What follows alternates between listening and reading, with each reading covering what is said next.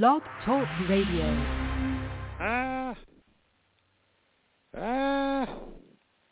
There's no easy way of knowing which direction we are going. Fade this sucker in there the right way. There's no earthly way of knowing. Good man is out of time. Which direction we are going. That wrecked the El Camino. It would have been DWI.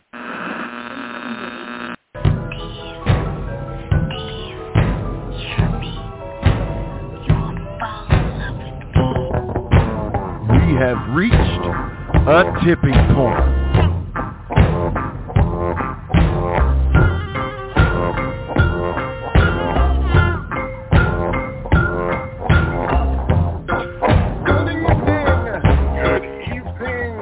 Gentlemen, those who identify as non-binary, it is time once again for the tipping point and our exciting annual For the Love of Promos episode, and we're also going to be interviewing the returning J-Rod.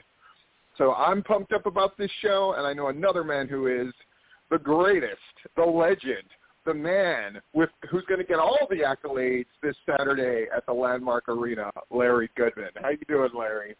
I'm doing fine. Actually, that Hall of Fame thing's a week from Saturday. Oh, it's a week from Saturday. That's right. Yeah.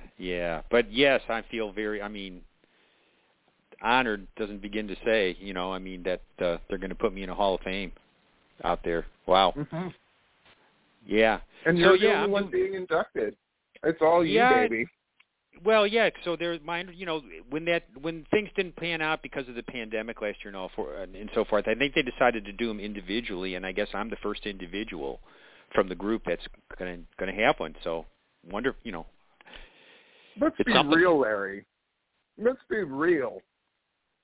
A disaster happened at Hardcore Hell. The end of that show was a disaster, and they knew they needed to shore up their reputation. They needed to make sure there were butts in the seats, and they knew the only person who could do that was Larry Goodman. That's right. They're going to turn out to see me. That's right. Oh, geez. And they're going to make sure your speech is less than 2 minutes long. They're going to WWE you. Oh, I know we're going to jump right into these promos real quick. I see we have already somebody in the green room now, which I'm excited to hear what he's got to say. A couple of quick tidbits before we do that. I enjoyed Rob Rod's top 10 tag team stable list.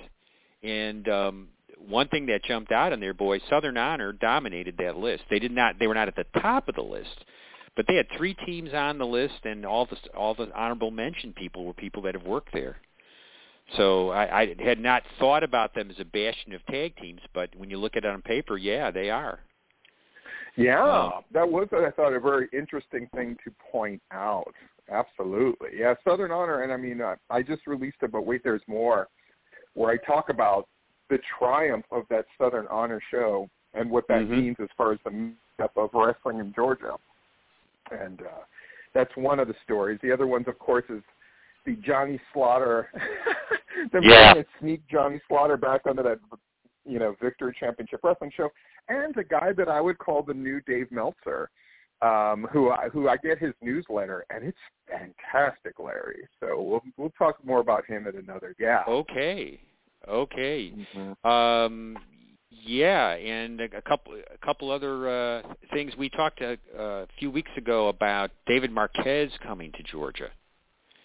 Yeah. And bringing his TV show, doing TV taping here. A couple things I learned about that.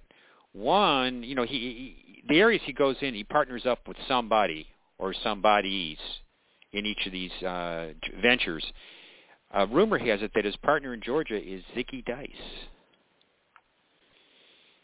And that the show is going to go on Peachtree 17, which is one of those digital channels that's associated now. Well, this station's been sold a couple times. It was the old Superstation back when Turner owned it, Channel 17, WTCG. But now it's known as Peachtree TV, and I don't know who watches these. Well, I take it back. It's digital, but it's also on regular TV. I look to see. Yeah, it's on regular TV, too, at least on my cable system. Okay. So we'll see when that actually shakes out.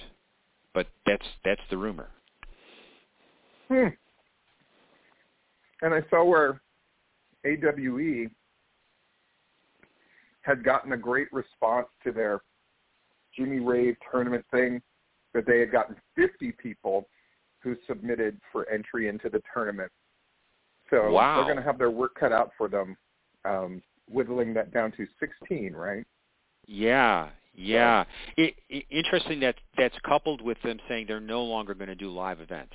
They're going to do the tournaments for TV, but they're not going to do live events anymore. Huh. Yeah. Interesting. So we'll see how that plays. And they did drop another episode of their live events. Yeah. They're not doing live events. I mean, if you're not doing live events, it's one thing. I mean, especially because we're talking about promos today, and we're going to have these great promos. I think that there's an element that is lost, because then promos don't do what they're supposed to do, right? They're just talking. And promos are meant to promote something to get people to want to come and see something live. And what does a promo mean on a show that doesn't have a crowd? Yeah. Well, So, the plan for the Rave Classic thing was to have the Patreons attend. So I don't know how many Patreons AWE has. I guess we shall see. Yeah. Shall we bring on promo man number one? And we're honored to have this man with us, one of the greatest promo guys in Georgia wrestling history. We're joined now by Jeff G. Baliey. Welcome, sir.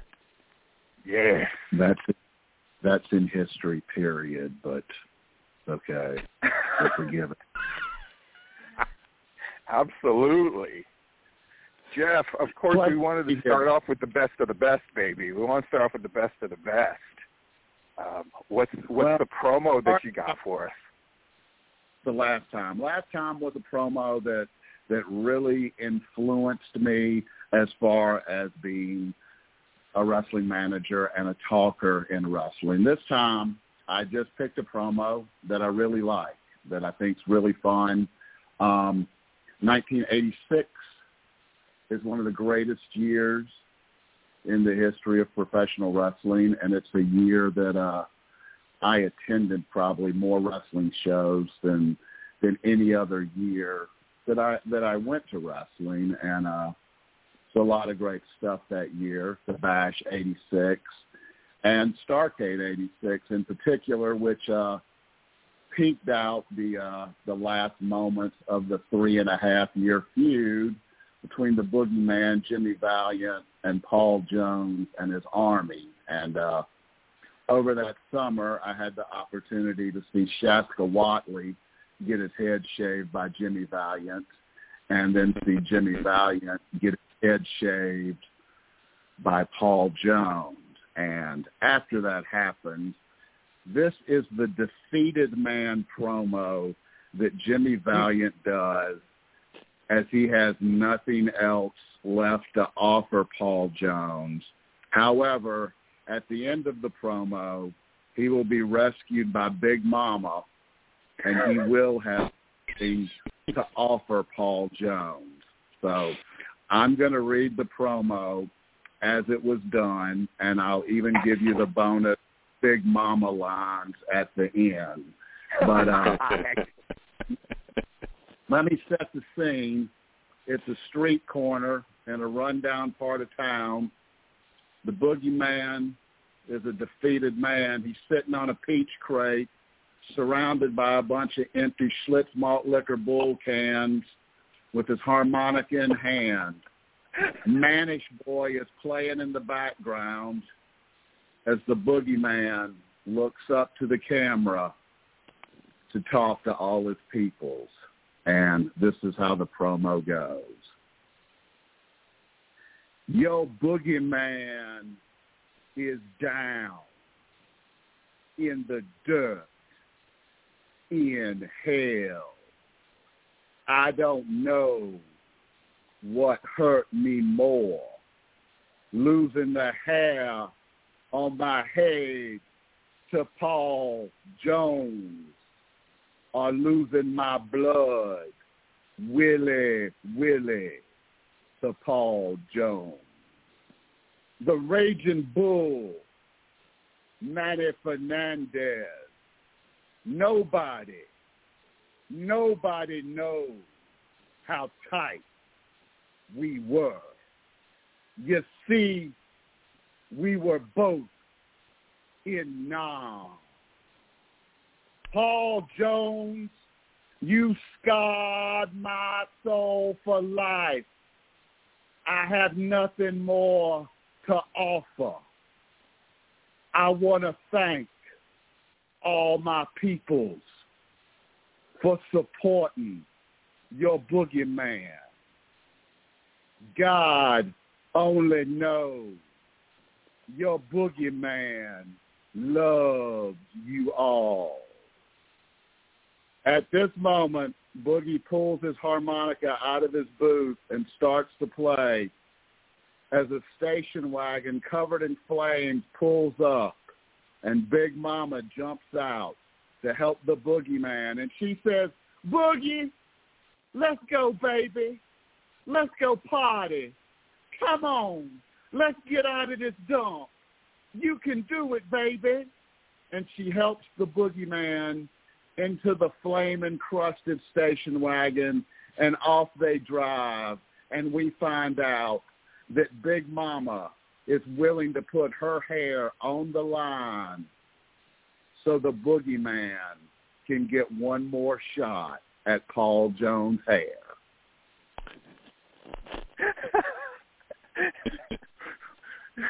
So Jeff, as a guy who was going to wrestling shows, when you saw that promo for the first time, if you can recollect, what was your take? What was your feeling?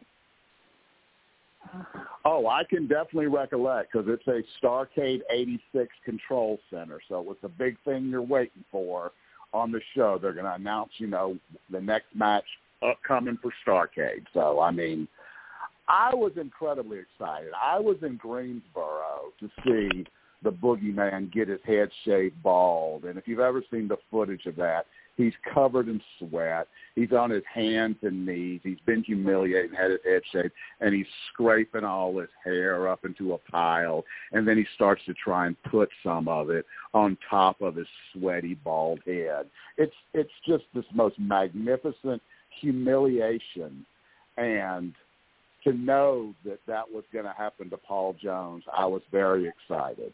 The Starrcade 86, I was going to do a promo from that because 86 really is that great year, and I wanted to do the match that sold me, which was the Road Warriors Night of the Skywalkers promo, but I can't sit here and yell and do Hawk and Animal and talk tomorrow, so you'll just have to go watch that one on YouTube and appreciate those guys doing it because to me, it's one of the best things ever in wrestling. Like, I saw that thing and I was on the phone the second tickets went on sale for Starrcade 86, and I got a front row ticket. So, nice. Skywalker, Boogie finally shaving Paul Jones' head. Those were the great things.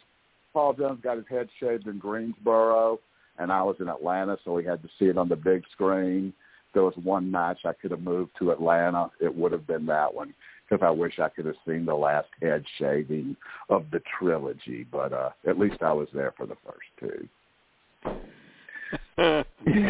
When we talk about promos, Jeff and I talk about promos all the freaking time. When we talk about promos,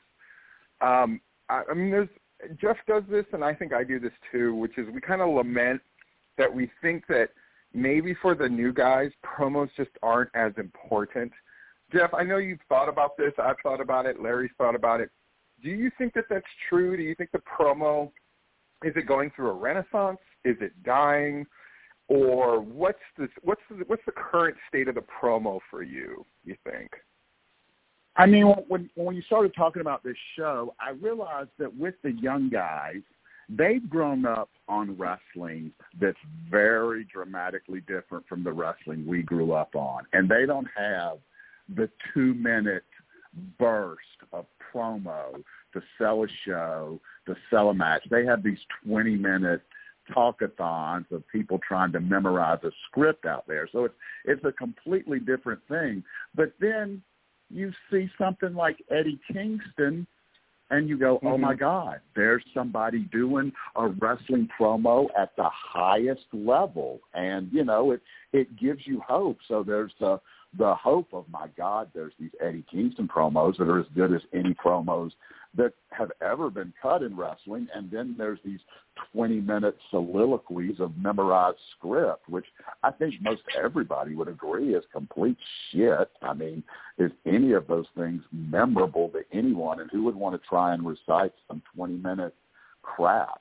I mean, so I think the promo is a bit of a lost art, but never going away, because there's always going to be guys getting into wrestling who can talk, and they're going to realize this is how I stand out. I mean, Eddie Kingston got that job on his talk, and he came out and cut that promo on Cody, and Twitter lit up and said, oh, my God, give this guy a job. This is incredible. Yeah.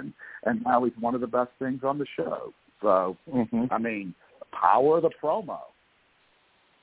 And locally, I mean, without Matt Hankins does a lot of great stuff, and some people know every great thing that he does. But at the heart of it, I don't think that Matt Hankins' engine runs. I don't think that whole machine works if he could not cut a hellified good promo.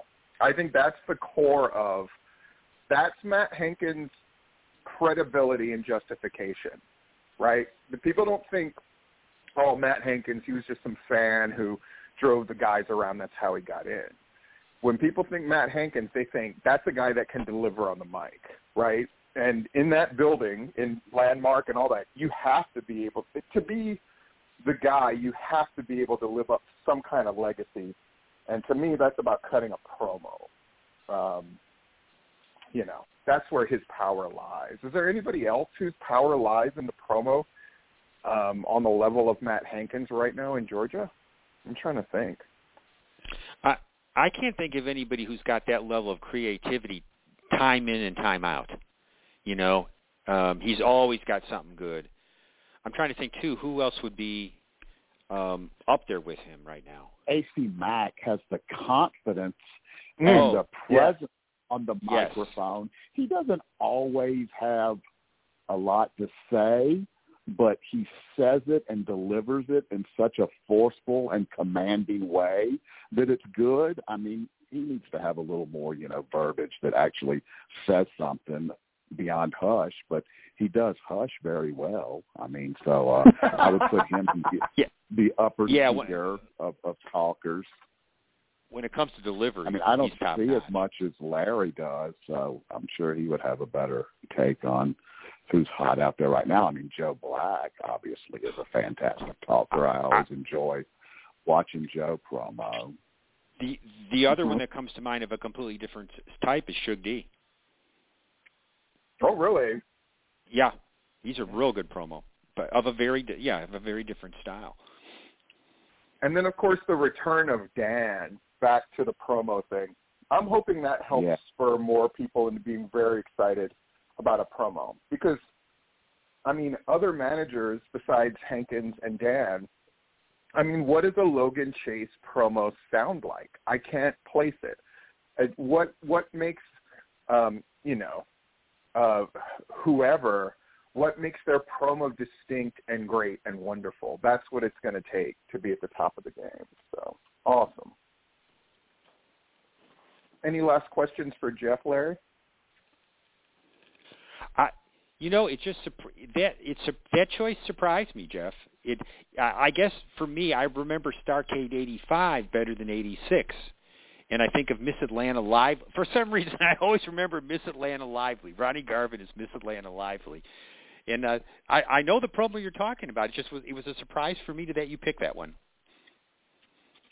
It's I just wanted something from 1986, and I could have picked a Ric Flair or a Jim Cornette or something like that, but I wanted to do something a little different. I almost did the Ric Flair where, he door knocks his head and gets the blood flowing, talking about Lex Luger learning about bleeding and sweating and paying the price. But, it's a Ric Flair promo in a multitude of Ric Flair promos. I think this defeated man, boogeyman promo was a different thing. He's down in the dumps, but yet he's going to rise up. And, the thing about the boogeyman and the Paul Jones feud that went 3.5 years, and people frequently make fun of it, but what they can't make fun of is that it was interesting enough to last 3.5 years, and they could go headline B and C shows and sell out the National Guard, Armory and Sumter, and, Rock Hill and Spartanburg and Camden. And in 1986, I went to a lot of those spot shows. My friends would come with me to Charlotte and Greensboro and Atlanta and Columbia and Greenville, but they'd be like, we don't really want to go to Camden or Sumter. We don't really care about Ivan Koloff versus Jimmy Valiant in the main event. I'd be like, but Ivan's going to get color. Come on. I think it's a great promo to highlight because Boogie Woogie Man, as the babyface, acknowledges the defeat. He doesn't no-sell the effects of the loss. He emphasizes that this is it.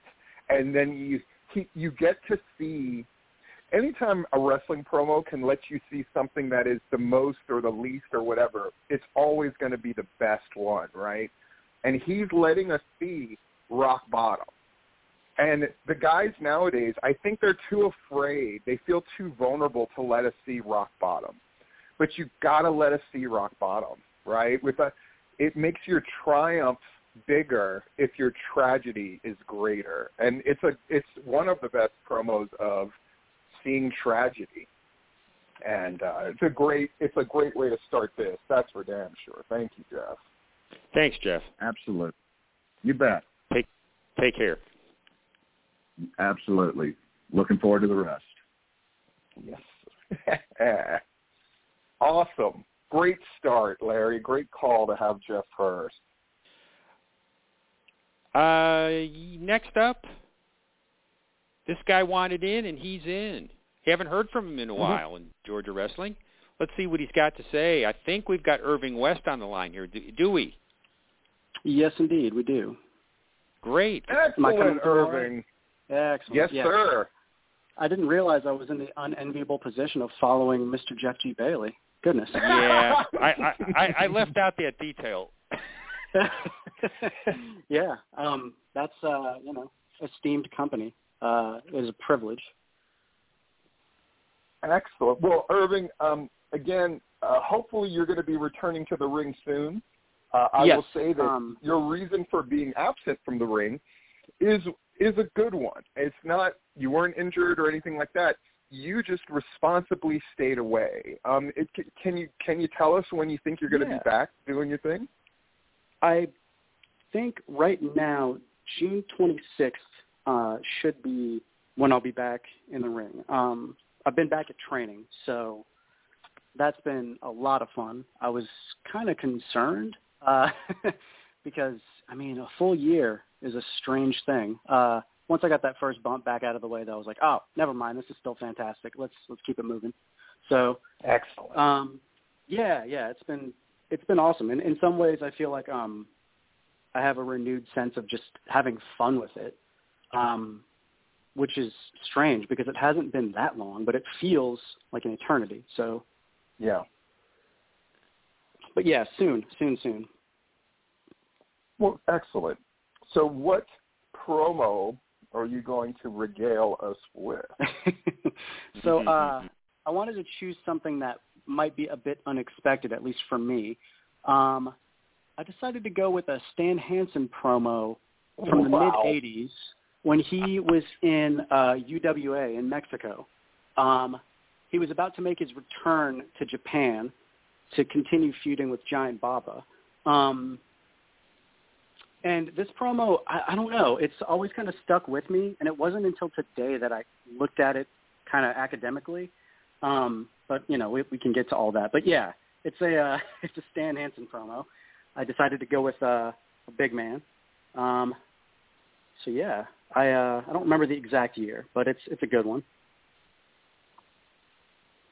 Excellent. Please. All right. So, let's see here. Giant Baba, listen to me, boy.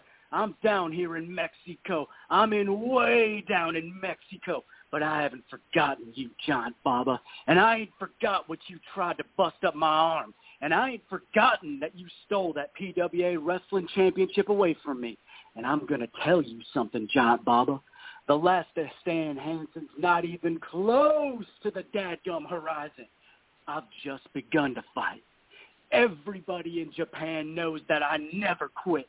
And the people of Japan and the people of the world and the people of Mexico and Australia, they all know that Stan Hansen, the Lariat, never quits. And that goes for you too, Jumbo Tsuruta. You may be AWA champion. That don't mean nothing to me because I'm my own champion. You haven't beaten me, Jumbo Tsuruta, but you're on my list. And what about this Tenaru, washed up sumo? Well, I'm the real big nasty of all wrestling, sumo or whatever. I'm the big nasty. Tenaru, you'll wish you had your leg broken in 9 places because I'm the man that does all the damage in Japan. And what about this Choshu Ricky? You make me sick, you long-haired weirdo. I used to whoop up on you on the other side a long time ago. So you're popular with the girls now. It don't make no difference to me because Stan Hansen, I'm the founder of the Lariat. You're nothing but a copycat, boy. I'm the one who brought this into being. I'm the one who taught you, Choshu Ricky. I hear that you want to bust my leg. You want to bust my neck. Well, I'm going to tell you something, Choshu Ricky. That's the respect I got for you. You're a copycat. I'm the real Lariat. And there we have it. Bravo! I can't believe. Oh my God! One, it was fucking fantastic. 2, I didn't know you were going to pick that era of Stan Hansen. This is when I was in the throes of watching everything. So we got all the Japan stuff. So the fact that Hansen made an allusion to jumping companies, it's really a kind of a revolutionary promo in so many ways. On the surface, it's Hansen putting himself over. But in reality, it's him saying some very real things, which at the time, I would imagine me and my friends were shook. And Riki Choshu is my favorite Japanese wrestler. He's maybe my favorite wrestler overall. And so, like, Hansen calling him out, because Riki Choshu, he had 2 moves, Larry, in case you didn't know. One was this wind-up death clothesline, and then the other was the sharpshooter, right? He was the guy who did that. And so, like, for Hansen to call him out and save him for last, you got to understand the way that promo's structured. He's basically making Choshu the biggest star in the way that he's patterning that promo. And, I mean, it's a star-making thing for Choshu. That's how much influence and power Stan Hansen had. So what an inspired choice, and the delivery was so good. Like, thank you. I tried to retain as much of his mellifluous Texan accent as I could because I really do think it's beautiful. Like, the way that he speaks is it's like spellbinding to me. Yeah. And the other thing, too, is I think, like, this promo is one that has become kind of like a running gag almost with some of my friends and I because he just comes roaring straight out with Giant Baba, and it comes out just in such a beautifully Stan Hansen way that it's easy to kind of chuckle at. But the thing that strikes me, too, about it is, like, the way he pronounces, like, okay, so Tenryu, right? But Tenaru comes out. But Choshu Ricky, yet he does it in the order of surname first, and then, you know, so he does it like the Japanese style. So there's like, and he says Jumbo Tsuruta. He says Jumbo Tsuruta incorrectly, but in the way that you would expect him to say it incorrect. Yeah. And so there's like this really interesting thing that he's showing something about wrestling that I didn't think too much about before now, but it's the extent to which that it's a very global thing, right? So yeah, he's putting himself over by talking about Mexico, Australia, wherever else, but where he goes, regardless of whether this is the language that they speak where he's going, what he does resonates with them. And so to me, that's like, I don't know, that's almost like the platonic ideal of a wrestler, right? You go out there, you use the tools you have, you get people involved, and then, next thing you know, there are a bunch of fanatics swarming around him, even though he's swinging a bull rope around like a maniac.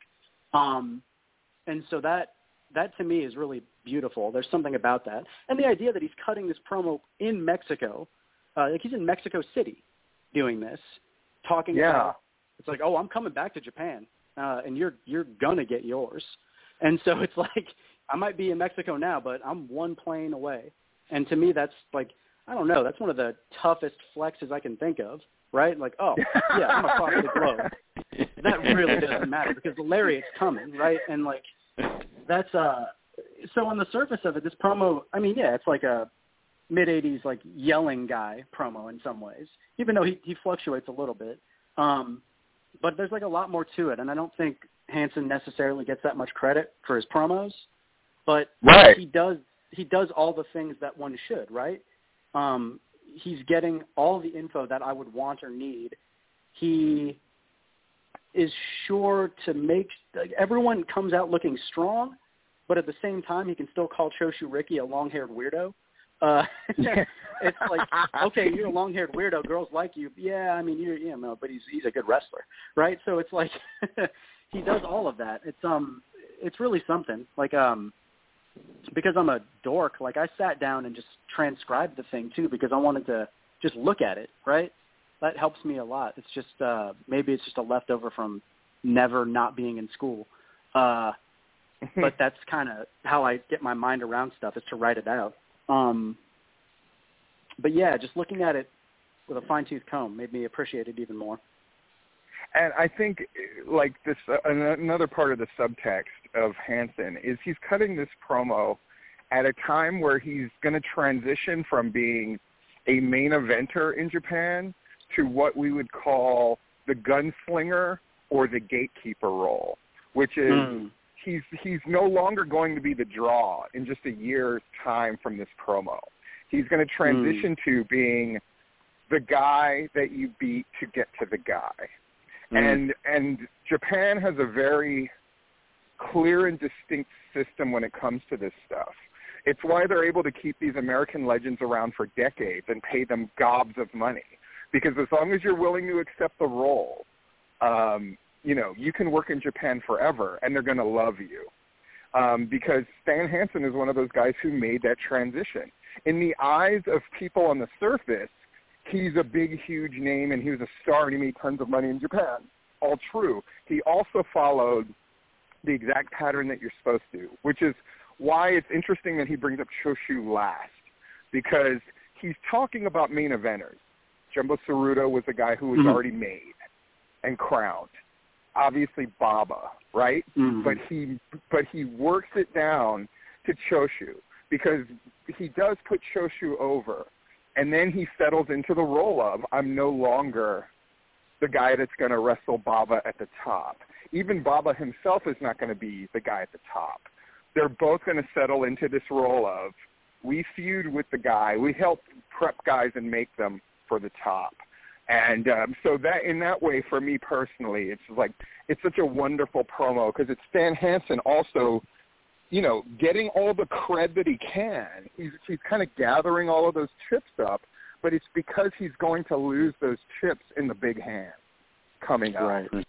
And, I mean, again, what else are you supposed to do in a promo, especially in relation to Japan, is you're supposed to excite people. Danger is what the Japanese love out of their foreigners. They love danger. That's the number one thing that they're interested in. If you're Fred Blassie sharpening your teeth with a file, if you're Vader who's going to dump Precious Inoki onto his head 1,000,000 times, they like their foreigners to be dangerous because that's the standard that Rikidozan set, right? These foreigners, they fucked us in World War II, and we're going to pay them back for all time. And it only works if they're the most dangerous people imaginable, and Stan Hansen certainly fit that bill. Yeah, him and Brody, like, goodness. Yeah. Brody is, he's another one of those guys. I don't know that he necessarily gets that much credit for his promos either, but I love, I don't know, that guy's another guy, platonic ideal of a wrestler probably. You know, growing up, sure, I got drawn to it from, you know, probably when I was younger, all we had was WWF where I grew up. So I saw maybe 1, 2, 3 Kid or someone like that, and I was like, oh, look at that guy. But then as I got older, I was like, oh, Vader, look at this guy. Oh, he's huge. What is he doing? And so I kind of thought maybe, you know, I'm still waiting on that growth spurt, so maybe I can start doing some Vader moves. But we'll see how that goes. But yeah, I've always had a lot of respect for these big dudes. I think there's also just there's poetry in this promo. Like, I kept getting really hung up on the when he says that he's not even close to his dadgum horizon, and then like the champion of himself. So he's like self-actualized champion. And I brought this into being, like some sort of mythical creature. It's really cool. Yeah. And I mean, he's a guy whose career mirrored his words, right? He was a guy that you could not tell what to do, right? He was the guy that was like, well, I'm going to run over the AWA title, fuck you, right? And yeah. I mean, nowadays, when you have a guy that's not agreeable, he comes across as sort of like a surly, pissy bitch, right? It's like Austin Aries versus Stan Hansen. I mean, there's no comparison, right? Austin Aries is just some whiny vegan weirdo who won't do business. But Stan Hansen gets to be this sort of mythic figure of, wow, he's amazing, right? So, and it's because that's who he was. A blind guy who would fucking hit your head off and say crazy shit and, you know, and can somehow do No Holds Barred, the movie, and come out still being a badass. So, yeah, and he still seems like he's looking well. Last time I saw him, too, despite the fact that it seemed as though he got his own head kicked off just as many times. He's just walking around looking like Stan Hansen, which is incredible. He is, as the kids say, built different, I think.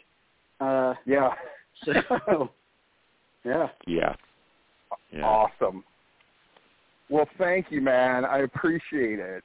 That was fantastic. Yeah, thank you very much for having me back on. It's been a minute. Sure. It's always excellent to talk to you, gentlemen. Thanks, Irving. Awesome. Well, all right. I'm looking forward to hearing the rest of this. Hopefully I didn't stink out the room too bad after Jeff started everything off real hot.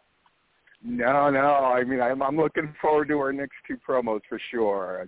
It's a good night already. Excellent. Well, y'all take care, and I will hopefully talk to both of you soon. Yes. Definitely.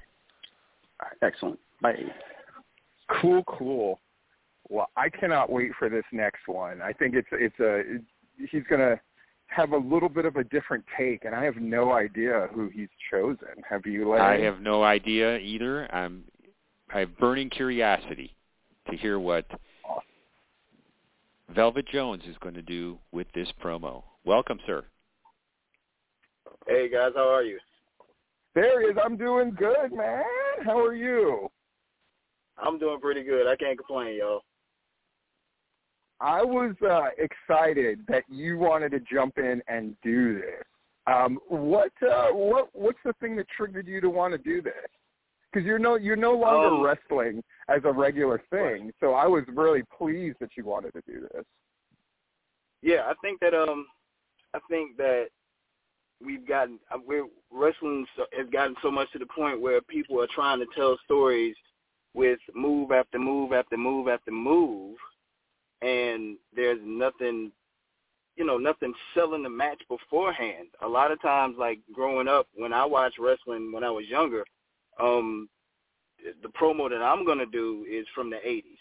And so we're talking about like the infancy of pay-per-view.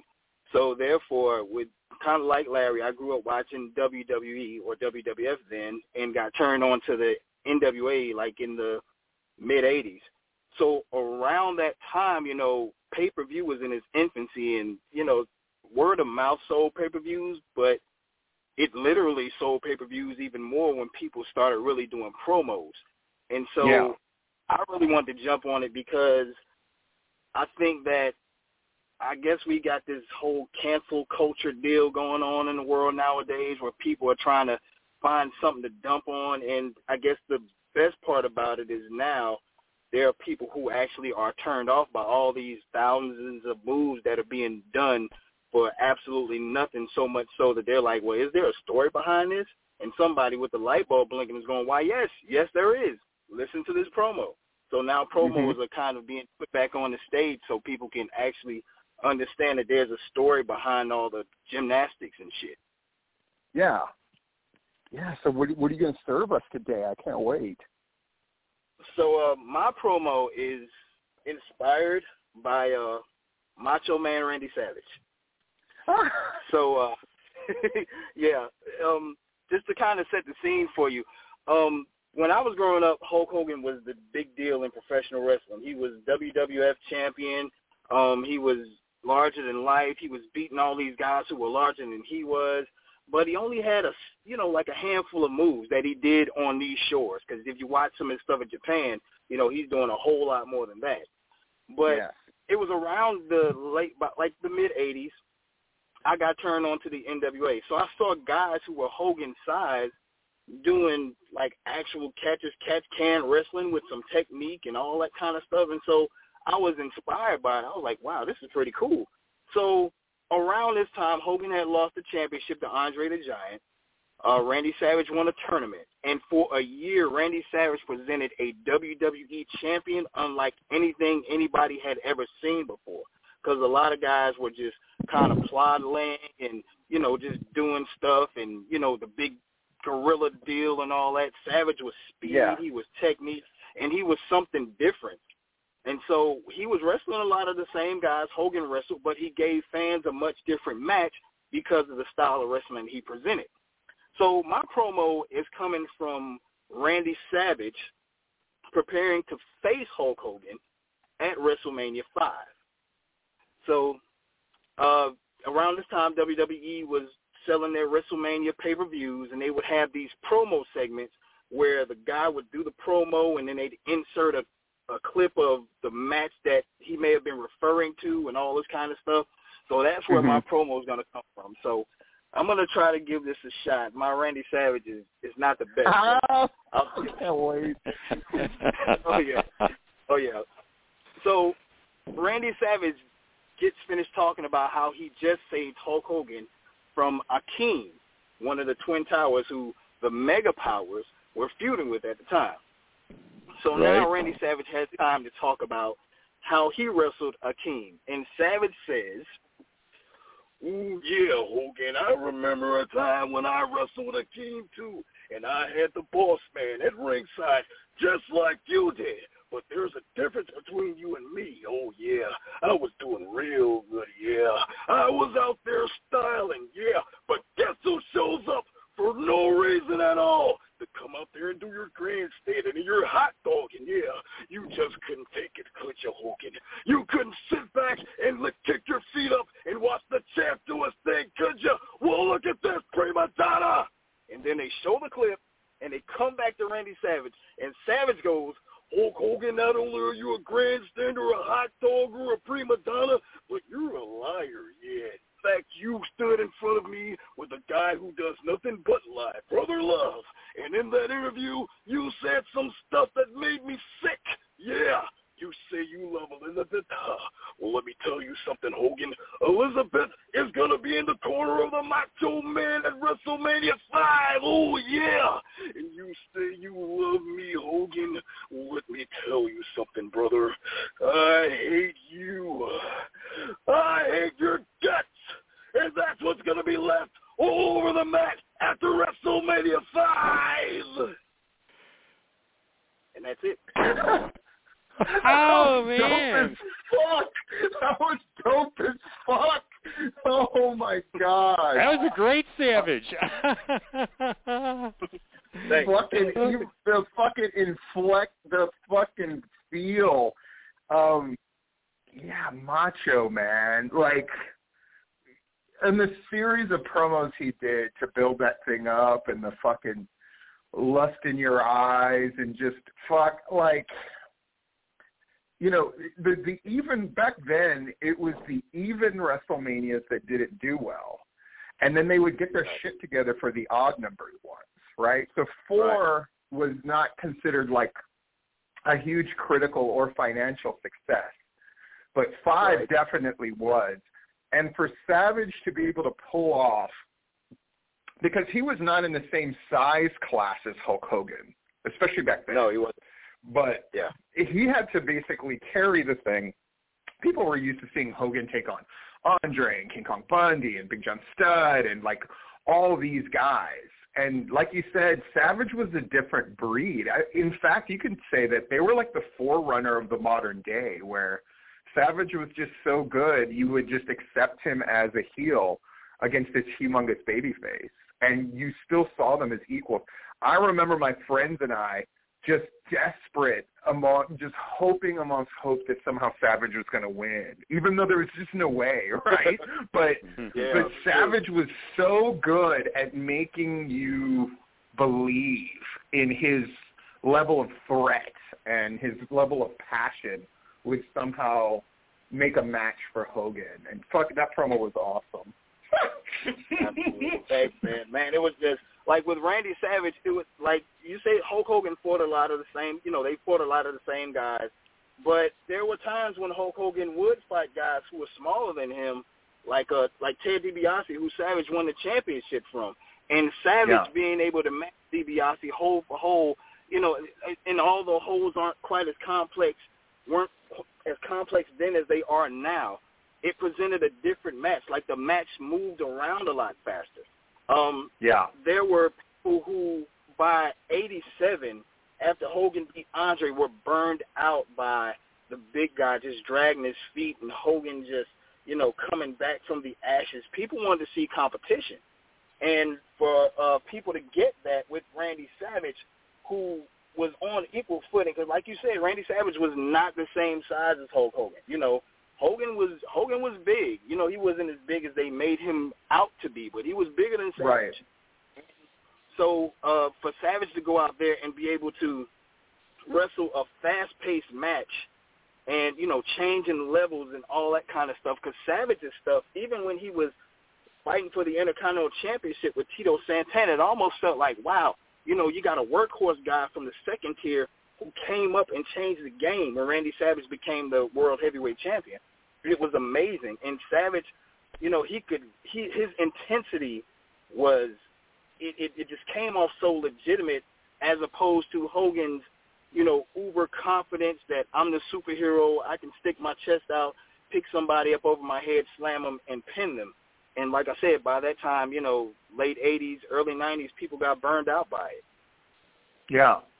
And Savage alluding to, you know, that there was probably a segment of the wrestling audience that was like, Hogan's act's a little tired. And so Savage sort of attacks the very idea of Hogan, right? You're a liar, right? Like, he's the only guy who went about it that way. Like, Bobby Heenan would say stuff about Hogan, but Bobby Heenan was such a piece of shit that everything he says is invalid. but like, Macho is a different story, right? They were partners. They were the mega powers. They were blah, blah, blah. I mean, people still imitate that handshake. Like, I don't think people realize the power that those guys had. I will see Shane Marks when I am there in Georgia in a couple of weeks, and when we see each other, you know what we're going to do? We're going to grab our own wrists, and we're going to put our hands close, and we're going to do the mega power handshake. And Shane Marks was a fetus probably when that fucking match happened, right? Like, and yet he knows it because, I mean, Macho was the rare star that burned nearly as bright as Hogan's. That's the truth. you know, and I mean, you were just able to, you captured the flavor of Macho. It's one thing to do a Macho impersonation. Like, Jay Lethal does a great Macho Man impersonation, but there was something about you cutting that promo that, I mean, I could tell that you're in the acting game now, and clearly you're taking that very seriously. You're treating it as a craft and a profession, and, I mean, that just came across in spades to me.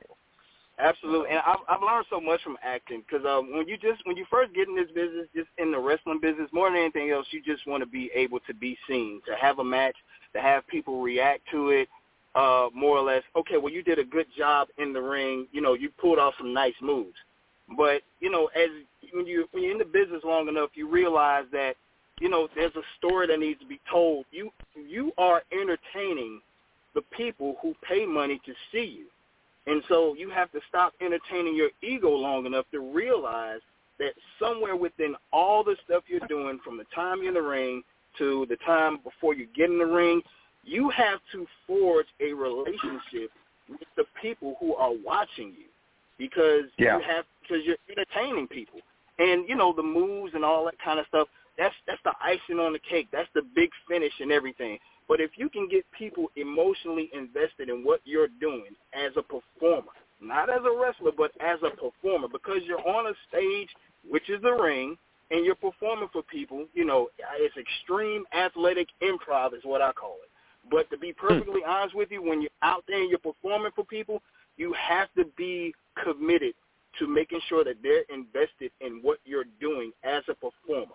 All that other shit is cool, but make a connection with the fans. And that's why I think promos are very, very important nowadays, because people need to be invested in the story so that they as fans can reap the reward when the big finish happens. Absolutely. Well, man, people need to get up with you on Facebook, the podcast you do where you talk to different people, mostly in the acting world, but not entirely in the acting world. Like you're definitely going on that great journey, and people need to follow that and support it. And best of luck with everything. Thank you so much, man. Thanks, guys. I appreciate it. You have a good night. You too. Yes, sir. Oh. Man, these guys did great. Yeah, they're all great. I can't wait for J-Rod. I can't wait. So I got a message from J-Rod. He requested that we go right into the interview. So we're not going to get a J-Rod promo tonight. That's cool. But we're going to get J-Rod, and we're going to find out about his return to the Georgia wrestling scene for Pro Wrestling Circuit on May 15th, and kind of what's happening here. Let's see if we got him on the line here. Oh, yeah. Velvet Jones got me pumped, man. Hey, I tell you, Velvet was so badass what he was doing. I was sitting there getting goosebumps listening to him. I was so pumped. Hey, guys, how y'all doing? Doing well, man.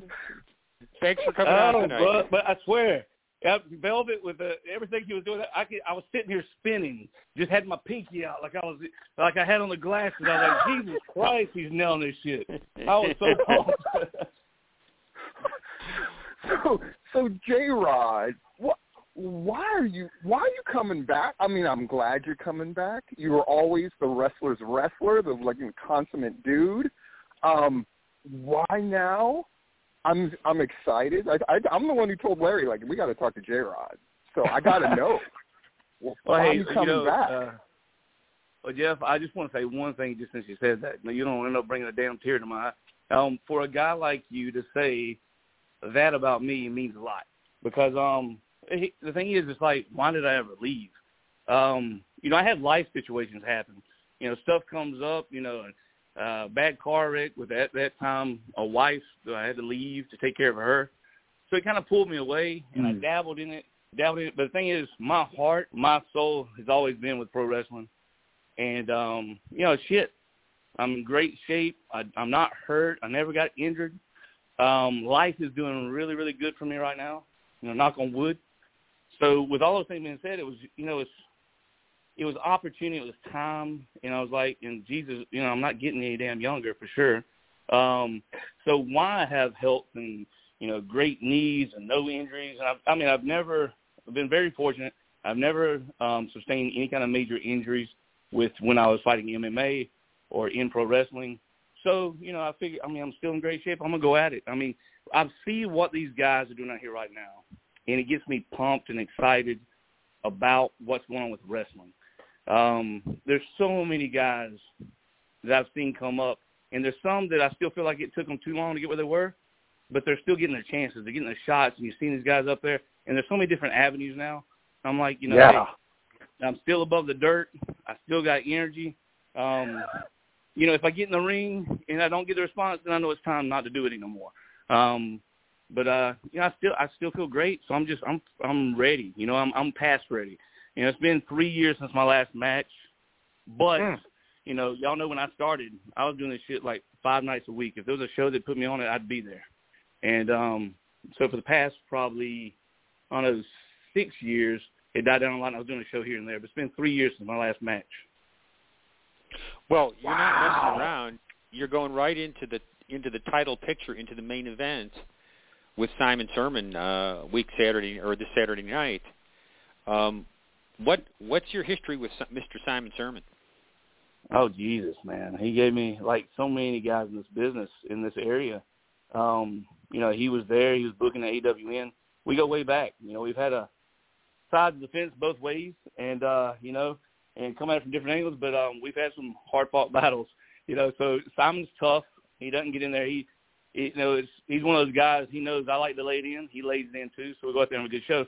And that's one of the things too. When I got this call over the past several years, I've turned down a lot of bookings, and really, was the only thing that made me turn them down was just work and life, just not able to make it work. And when I do something, I like to really dive in. I don't like to do anything half-assed. And wait a minute, when I say except for cardio, I'm not good at cardio. Cardio I do half-assed. But everything else in my life, I like to dive in. So when I like what they're doing with the show down there. It kind of goes back to what Velvet was saying. I remember the days of wrestling when I believed in the guys in the ring. When I saw the guy in there, I believed he could have been that guy that was going to beat someone up at the bar on Saturday night. With what they're doing there, it brings it back more to the fans. It brings it back to entertainment. Not throwing 1,000 moves. As y'all know, I was trained by Jerry Oates. Jerry Oates did not train me that way. It wasn't fit for my mindset that way. So I like to make things count. And when I go there to Thomas and Georgia this Saturday night, I plan on making it count. So, I don't know that I'll get the belt, but what I do know is when I come, there's going to be some bruises, there's going to be some pain. So I'm looking forward to that. There's, as long as we all walk out there, nobody goes to the hospital, there's going to be an ass whooping going on one way or the other. So it's going to be fun. So you brought up Jerry Oates. Go ahead. I was just going to say, Larry, I sent you a message earlier. Y'all kind of destroyed one of my childhood heroes today. Growing up as a kid, Ron Garvin was the man. Before Steen came out, Ron Garvin was the guy, the stomp, the punch. He was always my man. So when I was getting ready for this and I was on the ride, I drove to Panama City today, and I'm sitting there doing the drive. I did it yesterday. The other night I sat there for 3 hours and I was watching Ron Garvin promos. And y'all hurt me because I realized he wasn't that good at promos. So I was like, let me find one where there's a coherent sentence that comes out of Ron Garvin's mouth that I can repeat. And I was like, there was absolutely none. So, you really broke my heart today. So, But Ron Garvin was badass. That guy was badass in the ring. A Canadian that had to play a Southern-style tough guy. I don't blame Ron Garvin for not being able to cut a promo. Right. That's a tall order. I was listening to one he did today. He was Dusty Rhodes, and they were getting ready, and he was going to have a match with, I think it was during 1990. He was going to have maybe 80, I can't remember. He was going to have a match with Ric Flair, and he came out and he goes, I was born a Canadian. I'm not a proud American. And you could realize, like, he knew he screwed up right there. He was like, oh, shit, I just said I'm not a proud American. I was like, Jesus Christ, that was not the babyface promo he wanted to cut. So, yeah. Oh, man. I remember him chasing Ric Flair for that title. It was a great chase. Yeah. And then as soon as he won it, you knew he couldn't be the champion because he couldn't carry nothing there. Yeah. After the chase, the belt had to go back. Yeah. That says something about the business too. Like I was so young then watching Ron Garvin, and he was this guy, and he couldn't put a couple sentences together. He couldn't cut a promo. But as a kid, I was probably maybe 7 or 8. Watch this guy. He's the one that had me. There was no face paint. There was nothing fancy about him. He didn't come out with like his brother did with the pretty girl on the side. But he came out and he just it just kind of it meant something to me. It touched me in a way at that young age where like this guy, I believe in this guy. And so that means there's certain things that we all gravitate towards as children that make us love what it is that we do that gets in this business. And you don't know what it is. And, and it was kind of funny because, being a hard-hitting, not such a big guy, I like to think of myself that way. But as I was listening to your, all the other interviews and stuff before, I realized the one thing that I've always done well is selling ass whooping. And it's because, like Velvet was saying, you need acts. You need to put out there. I know how to get my ass kicked because I had my ass kicked a lot. So I'm really good at that. So it's all good. J-Rod, like it's, earlier I was talking to Jeff. Jeff and I talk all the time. And so we're talking, and he goes, and I go like, oh, yeah, so here are the guys who are going to do promos, and then we're going to interview J-Rod. And he goes, what do you think about J-Rod? Which is Jeff's way of saying, I want to see what you think before I'll tell you what I think. Which, in my mind, then I start going, oh, I'm curious what Jeff is going to say. Because I was just like, is this going to be Jeff going like, well, I think he ain't shit, right? Or whatever. And instead I just went, I'm like, I never really worked with J-Rod, which Jeff would interpret as, oh, then Steve doesn't like him, right? Because or else Steve would have. Right. And I was like, and I was always kind of sad about that. I always thought, like, he's somebody I think that would have come in, let him do his thing, blah, blah, blah, blah. And it's like, and everything I had ever heard about him when he was a stand-up guy, I remember the first story I heard about J-Rod was some guy kind of tested him in the ring, and he sort of checked the guy, but in an appropriate way. Like, and I remember thinking, like, oh, he's a real wrestling guy. And Jeff just goes, yeah, I like him. I just think he's one of these guys who's like a real wrestler. And I was like, oh, cool. We both agree. Which never happens with me and Jeff. We never agree about shit. So, well, that could either be very good for me or very bad for you. So I don't know what that is. So that's true. No, it's I think it's past time. I hope the fans still accept me in, and I hope I can go out there and put on a good performance and leave it out there because when I get in the ring, I do put it on there. I try to if I look like I'm dying, because 99% of the time I am dying. I don't have the cardio of a Jimmy Rave, a Sal Renaro. Those guys are phenomenal. The cardio, I don't have that. If I look I'm about to puke, it's probably because I'm about to puke. So it's not just acting. Hey, could I get you to give your quick takes on a few personalities from the past? I'm curious, people that you worked with. Crew Jones. The guy, I love him like a brother, really. And here's one of the things. He's one of the most, his character and the way he comes out and his look and the cockiness, that's the most cocky, which he can be cocky. That's only when he's got sake in him, though. So, but he's, a rough, tough, hard ass. And honestly, he's a much nicer guy than I am most of the time when it comes down to when shit hits the fan. So I love the guy to death. He was actually one of my groomsmen in my wedding, so that was kind of a little bit of a question. So sorry about that. Oh, nice. Diane Hughes. Oh boy. Man, what you are so dirty. I know, what a blind side. Fucking everyone thinks I'm the mean one, I swear to God, but Larry's the one who's gonna he's gonna smile and then he's just gonna hit you with the bat like fucking Al Capone in The Untouchables. Like Jesus. Came in hard. I told y'all my knees are good, I can take this ass whooping. Here we go. Diane Hughes, Money Mark, fucking oh my Lord. Children don't listen to this, do they? No. Do children listen to the show? All right. Sounds like Hunt, but begins with a different letter. Piece of shit. Shouldn't have been in the business. Money Mart that took way more from this business than what she should have had and had influence on. But she did put a group of guys together, and guys got paydays, so you can't hate on. That's what a Money Mark is. So I know you didn't work there much, and it was towards the tail end of this promotion, but you're going up to Nashville for Southern All-Star and Paul Adams. Yeah, I always had a great time, really. I didn't get to know him that well. He was really good friends with Dan and Vordell. But, I've always been kind of a family guy, so even if I rode 8 hours to go to a show to get there and sit there for 6 hours waiting to get paid, I still drove right back. I didn't ever hang out. I didn't go to the bars. I didn't do a lot of stuff, so I kept my nose clean on a lot of shit. But, I mean, working with, Cash and Chase and all those guys up there, I always had a great time. I mean, I really, really, really did. I like the shows. A lot of times you do 2, 3 TV tapings at a time. I had a great time. I don't know him that well, though, but I always had a great time. He was always nice to me, and my money was always right. Nice. Dr. Johnny Gayton. Ooh, great guy. Wish he wouldn't have got married. It'd still be a good show running down in Warner Robins, Georgia. Wife put a stop to that shit. She was like, no, we want more vacations. Quit spending on these guys running Speedos that are all oiled up.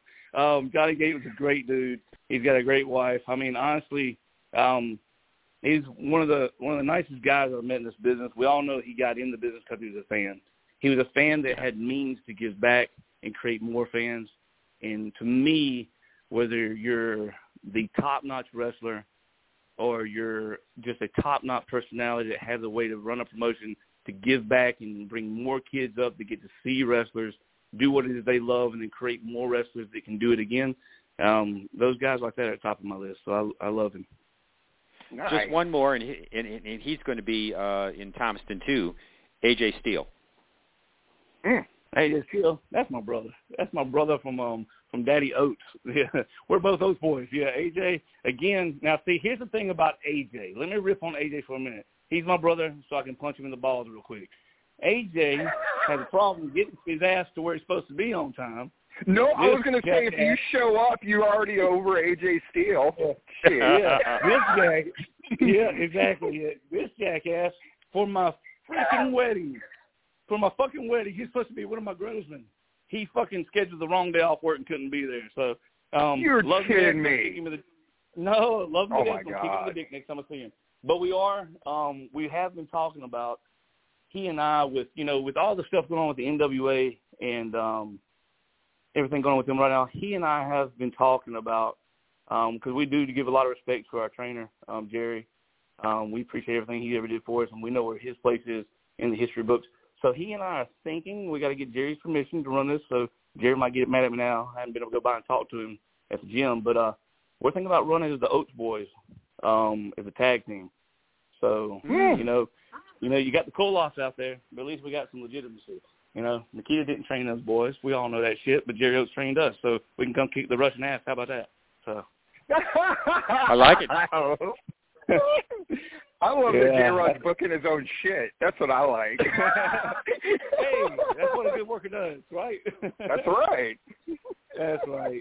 But, it's, you gave me a bunch of layups. Those are all great guys. You gave me one stunt, and then we leave it at that. So you did good.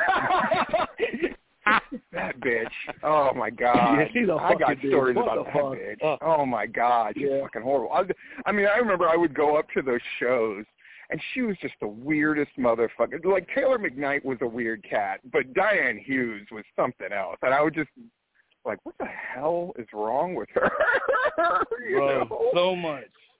Too much Botox. Her thinking she's going to get in young dude's pants. The only one she got in was a guy that was in the guys.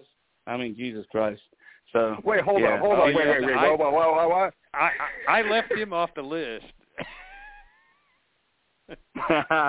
Hey, here's what I say is, I remember when I was, my first year in the business, I remember they tried to jerk my chain, jerk me around, tell me where I go, where I couldn't go. And I remember even Jerry, and like I said, Jerry was my trainer. I respect him, but I was a grown-ass man when I got in this business. And they said, don't go here. I'm like, I'm going to do what the hell I want to do.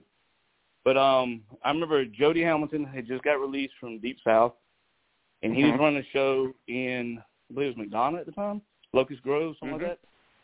Anyhow, so they used to pull me to GCW, Chris Stevens, David Young, and all those guys. They liked me being around. They said I was a good guy. Quentin was on his high horse. He was running the show, and he was doing the booking and everything. And he wanted to try to treat me like the other little boys he would treat, you know.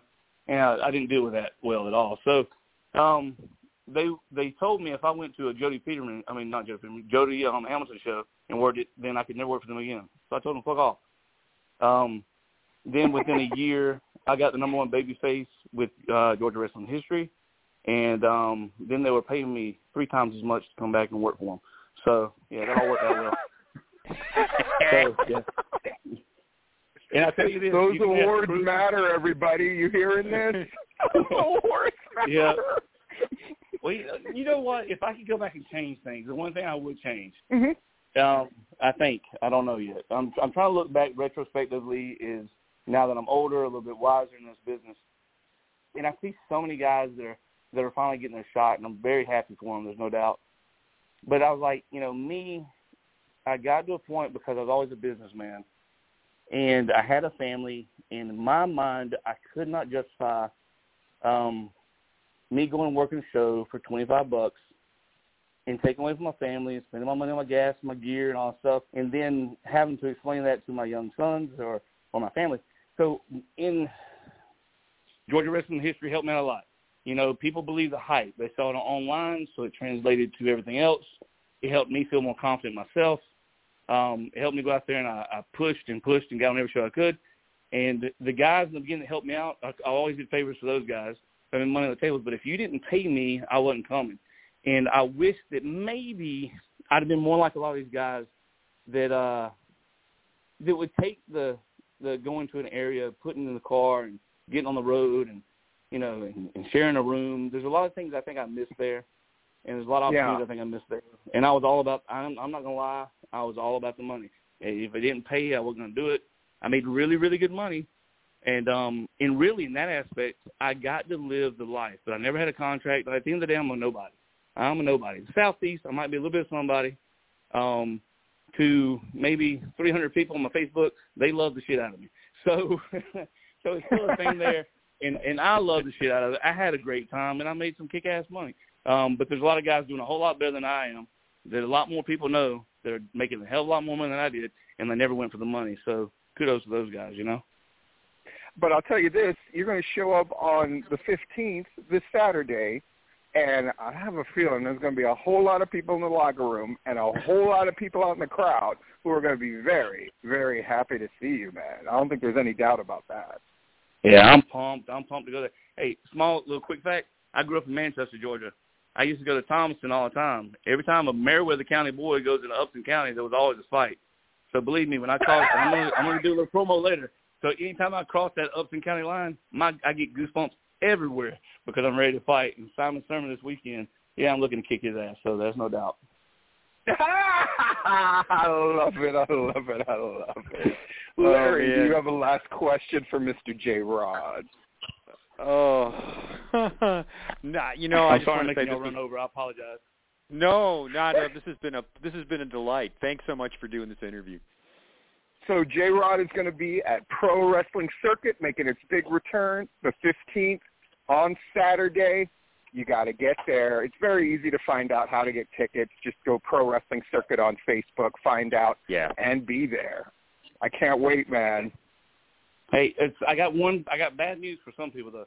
All the front row seats sold out in the first week, so those are all gone. So you can't get that close to the ring, but you can get pretty close. So buy the tickets. I know there's some left. I'm not sure exactly how many, but I know the front row's gone. It's a pretty big building, so there's no problem there. Yep. Hey, wait a minute. Y'all listen to this real quick. That was bourbon, boys. Well, so you're not going to be able to get close enough to touch J. Rod, but at least you can blow him a kiss, and maybe he'll give you a little bit of a look if you're lucky. Oh, I'm going to come by and shake your hand. I might kiss you back. Shit, I'm so happy to be back. And, yeah. Hey, man, you guys have made it even that much better. You know, anytime Mr. Goodman sends you a Facebook message and says, hey, I think interview's due, and then he disappears and you say, absolutely, and you don't talk to him for 3 days, it makes you feel great. So I was like, Larry remembers me, so it's all good. I sure do. Man. Thank you guys so much. I really do appreciate you guys and what y'all do for the business too. You're welcome. You're welcome. Thank you. Absolutely. Thank you. Well, Larry, I gotta say that show was an unqualified success, wouldn't you? Yes, I really enjoyed it. Boy, J-Rod was great. The whole thing was great. I enjoyed everybody. I enjoyed every part of that. Yeah. What was the biggest? I know we got to go, but what was the biggest surprise for you? And then I'll tell you mine. How great Velvet did. Holy shit! Savage. He killed it. And Irving West picking Stan Hansen. Yeah. And then Jeff doing distinctly un-Jeff G. Baliey promo for his choice. Against type. I will say this. Let me just say this because this year was a success. We will do this again next year. And next year, this is me being nice, I better see a motherfucking list as long as my dick of people who want to do this, because it is important. Promos are invaluable.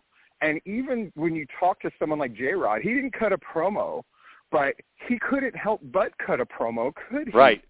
Even just talking, because that guy's got wrestling in his blood. And if you're someone who claims to have wrestling in your blood, then you damn well better be in promo mode all the time. Where are you going to be this weekend, Larry? Action on Friday night. Okay. And my nephew's graduation on Saturday, so maybe Southern Fried, maybe not. But our man Rob Rod will be at Action also, and he's going to be in Thomaston for a pro wrestling circuit. So we're gonna cover some ground. Oh, good. I'm glad someone's covering pro wrestling circuit. That makes me very, very happy. Yeah. So super great. And, of course, I'm going to keep cranking out videos. Larry's going to have those reports up. Rob's going to have those reports up. And we're just going to keep this thing rolling. So in 2 weeks, I guess we'll be back. You'll be, and that'll be right off your Georgia trip, correct? That'll be right off my Georgia trip and before I go to Jacksonville for AEW for Dynamite and then the pay-per-view. And then I was just told that on that Saturday they're doing a meet and greet. And so I'll have the kids with me because they're going to be out of school. So my kids are already all up on my shit about meeting Darby Allin and Britt Baker and Hikaru Shida. So that ought to be funny. Yeah. So I'm going to be all over the place. And like I said, next week, Thursday, I'm going to be at the PCW training. So get up with Hankins and Brian Blaze and Bill the Butcher if you want to be there for that. Friday, I'm going to be at Pro South. Saturday, I'm going to be at IWE. Larry is going to be inducted into the Landmark Hall of Fame at Anarchy. And then on Sunday, I think I'm going to GIPW. My God. So, everybody, thank you for listening in. Thank you to, let me make sure I got them all, Jeff G. Baliey. Thank you to Irving West. Thank you to Velvet Jones. And thank you to J-Rod for making this, for the Love of Promo show, a fantastic one. And for Larry Goodman, I'm Stephen Platinum. And we will see you once again on the tipping point.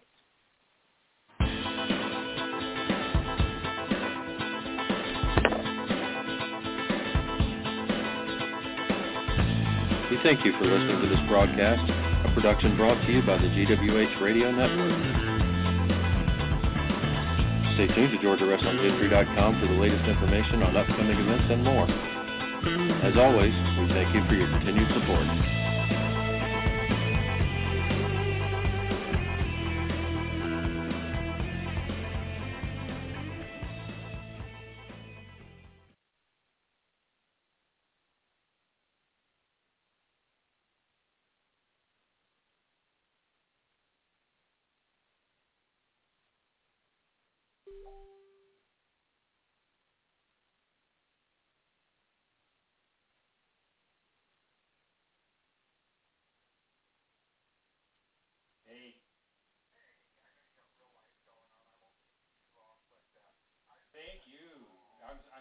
brought up doing it again, and that people just came through like crazy on all that. And J-Rod really brought it in that interview, didn't he, man? Yeah, I didn't know what to expect on the interview with him, but the whole thing was really fun. Yeah, thanks.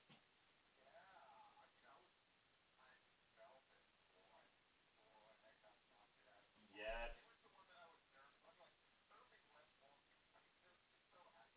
Yeah, he gave us a performance, you know. Yeah. So, yeah, wonderful.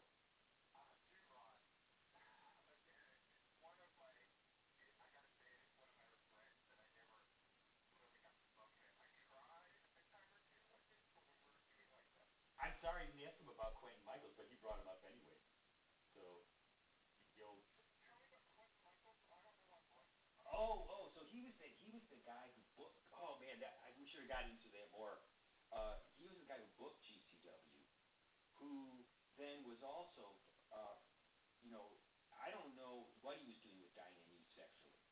If he just was messing with her just to keep a job there and to make money there, because I think he was living with... And then there were the stories of the weird shower photos.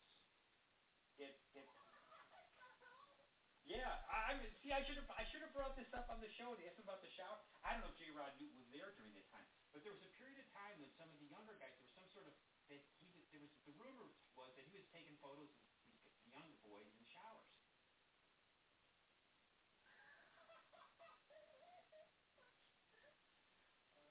Quite a character. He was riding high and thought he was really the shit. He started out with I don't know if he started out with, but because he was from Boston. But he got in with Deep South with Jody Hamilton, like as a flunky down there, and then he went from there over to parlay that into getting the job over in GCW with Diane. Of course, he was a money mark, and he talked a great game, and he basically ran the show over there with the booking. And then, of course, once he started screwing around with her, whatever that was, I don't know, but yeah, definitely overlapped during their time there. Yeah. Taylor definitely knows Quentin.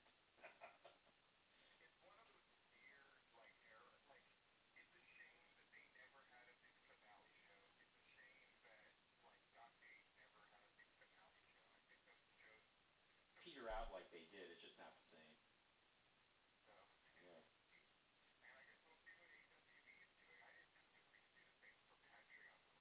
Yeah. Well, and there was not. I was surprised when you said they had 50 people because they said they were going to start putting up videos of the people. Drop another one. I'm going to put it up on the GWH podcast thing because he's sending me the embed stuff for that. So I'm going to put it up there. But yeah, they just dropped an episode 5. Yeah, there was a long break, but they just did a new episode. Yeah.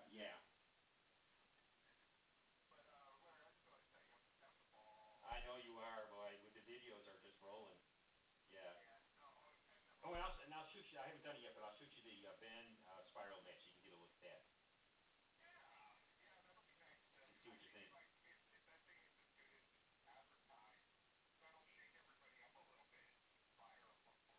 Cool. All right, I gotta see what my wife has to say here. She got home from work, so talk to you later. Bye. MRI. I was surprised that Dr. Dickerson didn't 1013 him right in his office yesterday, the way he was behaving. Now, he didn't threaten anybody in that office, but his behavior was so volatile that I thought, boy, I just thought to myself, can you imagine? Are you kidding me? Are you kidding me?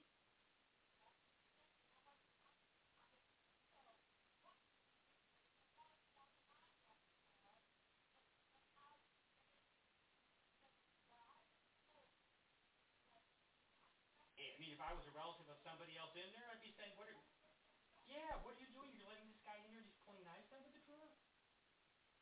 Jesus.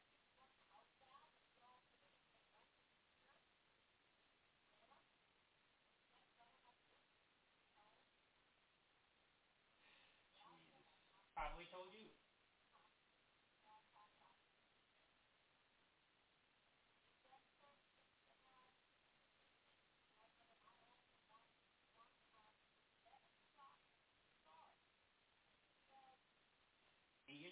interview concluded without me being there. So then he comes out and there's prescriptions written, and that was it. There was no more interaction with the, no. So I emailed him to say, hey, what about getting this MRI? I mean, how do we go about it? Because they set it up before, not me. So do I? All I had before was an address to go to. I didn't have anything else, anything, because I didn't do it. So I was hoping yesterday to come out of there with an appointment for the MRI, but I did not. Whether I could get him there again, like you say, yesterday morning, he was willing to get in an Uber. Who knew? Because the day before he had told him he wouldn't. But yesterday morning he said he would. So day by day, hour by hour. The moment he decided, yeah.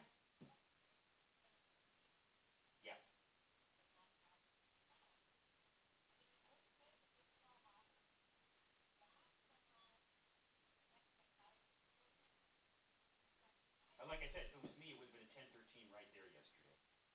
Because I would have been afraid of that person leaving my office, and what was going to happen because of the way he was acting in an office setting.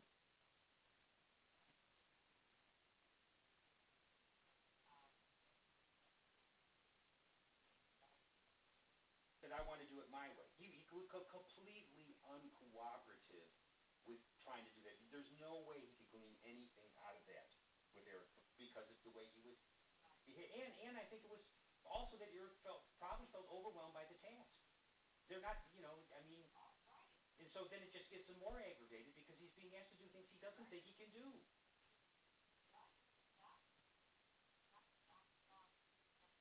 Well, he was discharged on 10 milligrams Haldol twice a day and no injection from his last hospitalization. He was not put on an injectable for last hospitalization. He was put on 10 milligrams Haldol twice a day. That doesn't mean they can't do it, but that's not what he's been. They're probably looking at their old record from when they prescribed the injectable. Now so they can go ahead and do it, but we also know it doesn't do anything for him. He was getting them regularly every month, and it did nothing for him. Or if it did, maybe a few days of good days. I still believe the levothyroxine does probably more than that injection does for him, based on what I saw. Because whatever that's what I believe. Yes, and doctors have told me the same. Some have told me the same thing.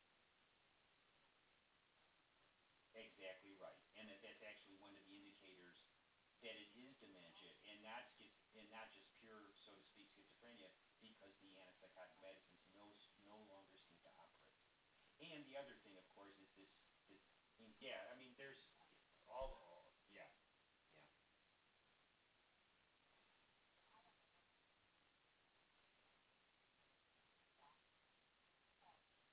Mm-hmm. Call a neurologist, see if the neurologist will give him something. Some neurologists will go ahead and prescribe something to sedate him so that you can get him to the appointment. That's what I was told out of the ER last week in this district.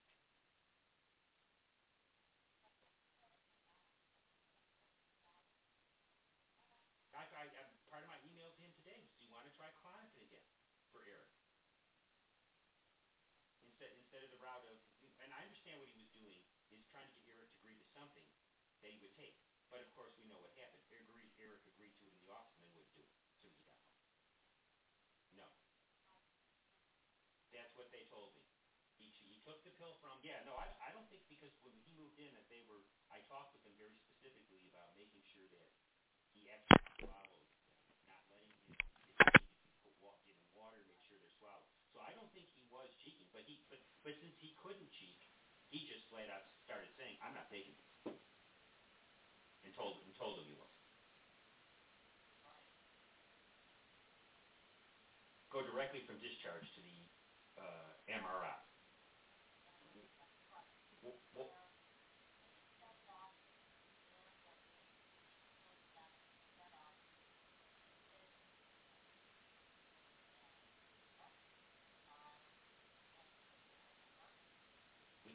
place they do the MRIs is right across the street from the main hospital. Literally, right across the street. I mean, the outpatient MRI. I better call Janet Mc.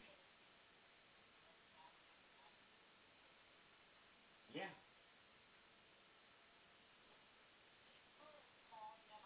Now we got the additional problem of where does he go. I'm going to call Janet McPherson and just confirm that she's not letting him back in again to have more of this. Not that doesn't solve the problem for where he goes at all, of course.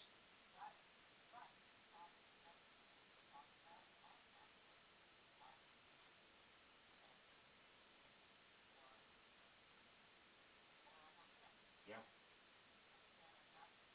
It'll be a disaster. It'll be a disaster. I don't see any way it can't be.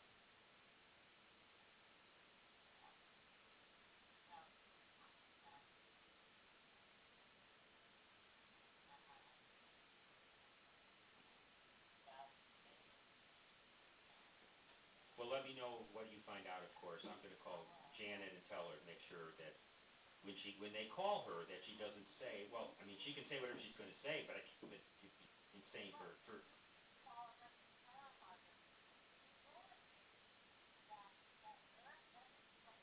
yes.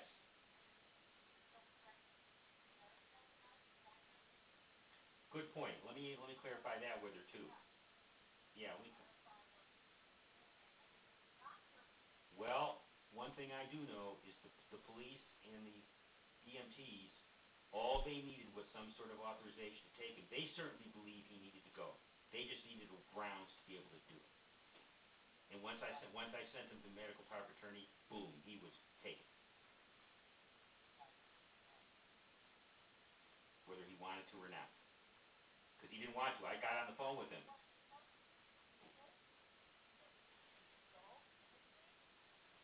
So, what I've seen in being in these situations is, of course, today on the phone with me today, because we tried to they were there, and they were standing there with him, and they put him on the phone with me, and of course he said, no, I'm not going.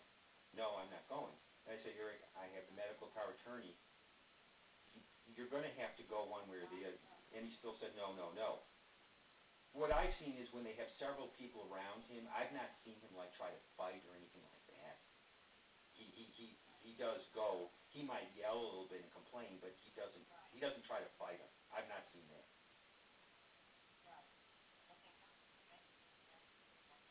Right. Right. Right. Then he's on a stretcher. The EMTs took Eric back to Grady.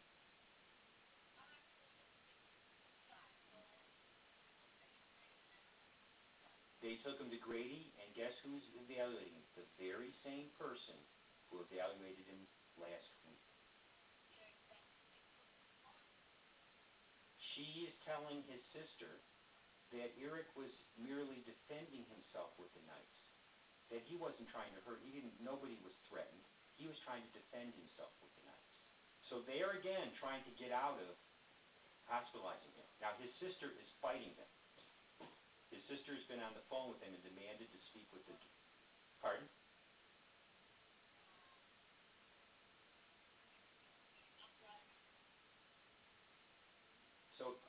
So Eric's sister has been on the phone with them and has demanded to speak with the doctor in charge about the fact that they don't want to admit him again. So she isn't... But I just want you to know what they're saying. They're saying, oh no, he didn't present any threat. He was just trying to protect himself with the knife.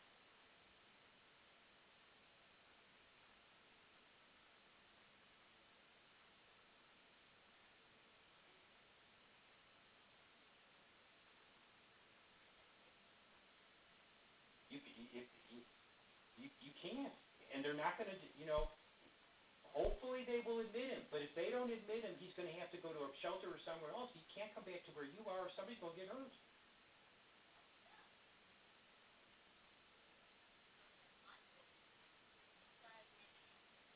Right.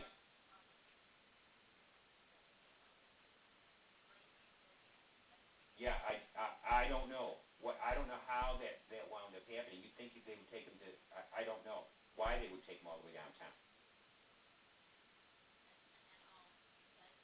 Yeah, I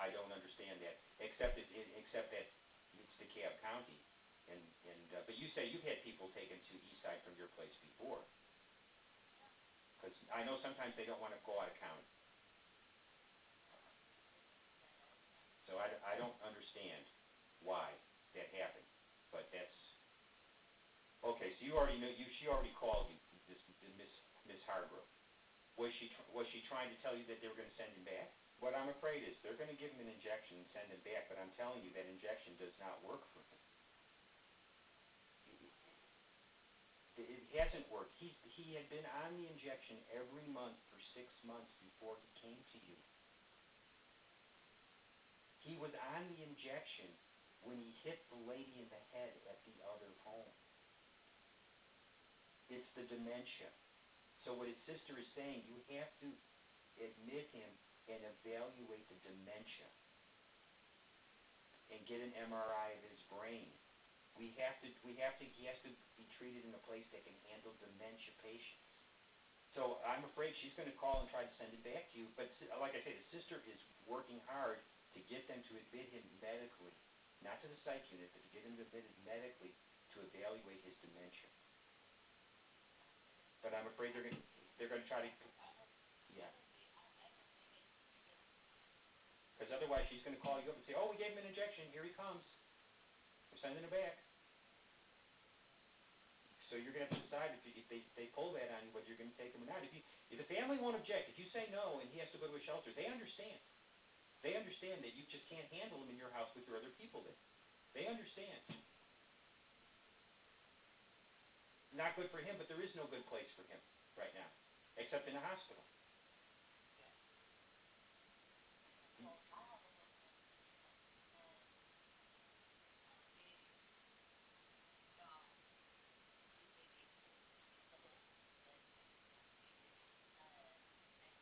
The way it should be done.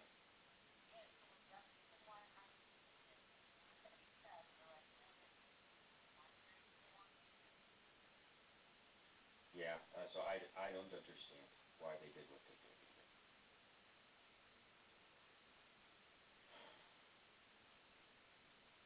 Thing about Eric is they know him at Eastside already. He's been this weekend. They know him. Now, maybe that had nothing to do with it and they were full. But I think I may have mentioned the last time he went to the movie too, they sent him somewhere else. They would not have him. And maybe they were just full. But they sent him all the way to Bill Rickett to Tanner Medical, to Willowbrook. So, let me know if you hear something from them. His sister has not talked to the doctor yet. She's still waiting for a call back from the doctor about him being admitted to the hospital. So hopefully he can still be. But if you don't take him back, then we'll just have to, we'll have to deal with it. I'll put him in a hotel if I have to. He'll go to a shelter if he has to. But there's no point in him going through the same thing again. If they give him, I'm telling you, if they give him an injection, he may be better for a couple days. Well, he had a couple of good days over the weekend. You said taking no medicine. See, I don't know that the psychiatric medicine even makes any difference. But okay, I'll stop talking.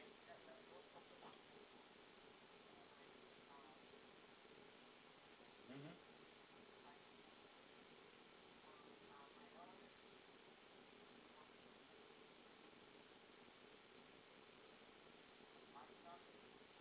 Oh, see, that's what yeah, okay, well, see, there you go.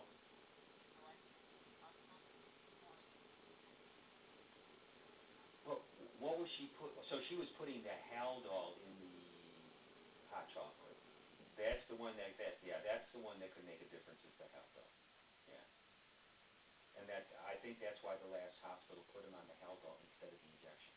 They thought the Haldol would do better for him than the injection. Because it's an older.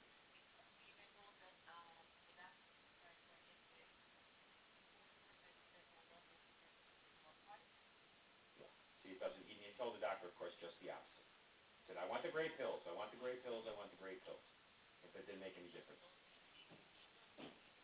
That's right. That way he could get something to agree with the doctor, and then yeah. Oh.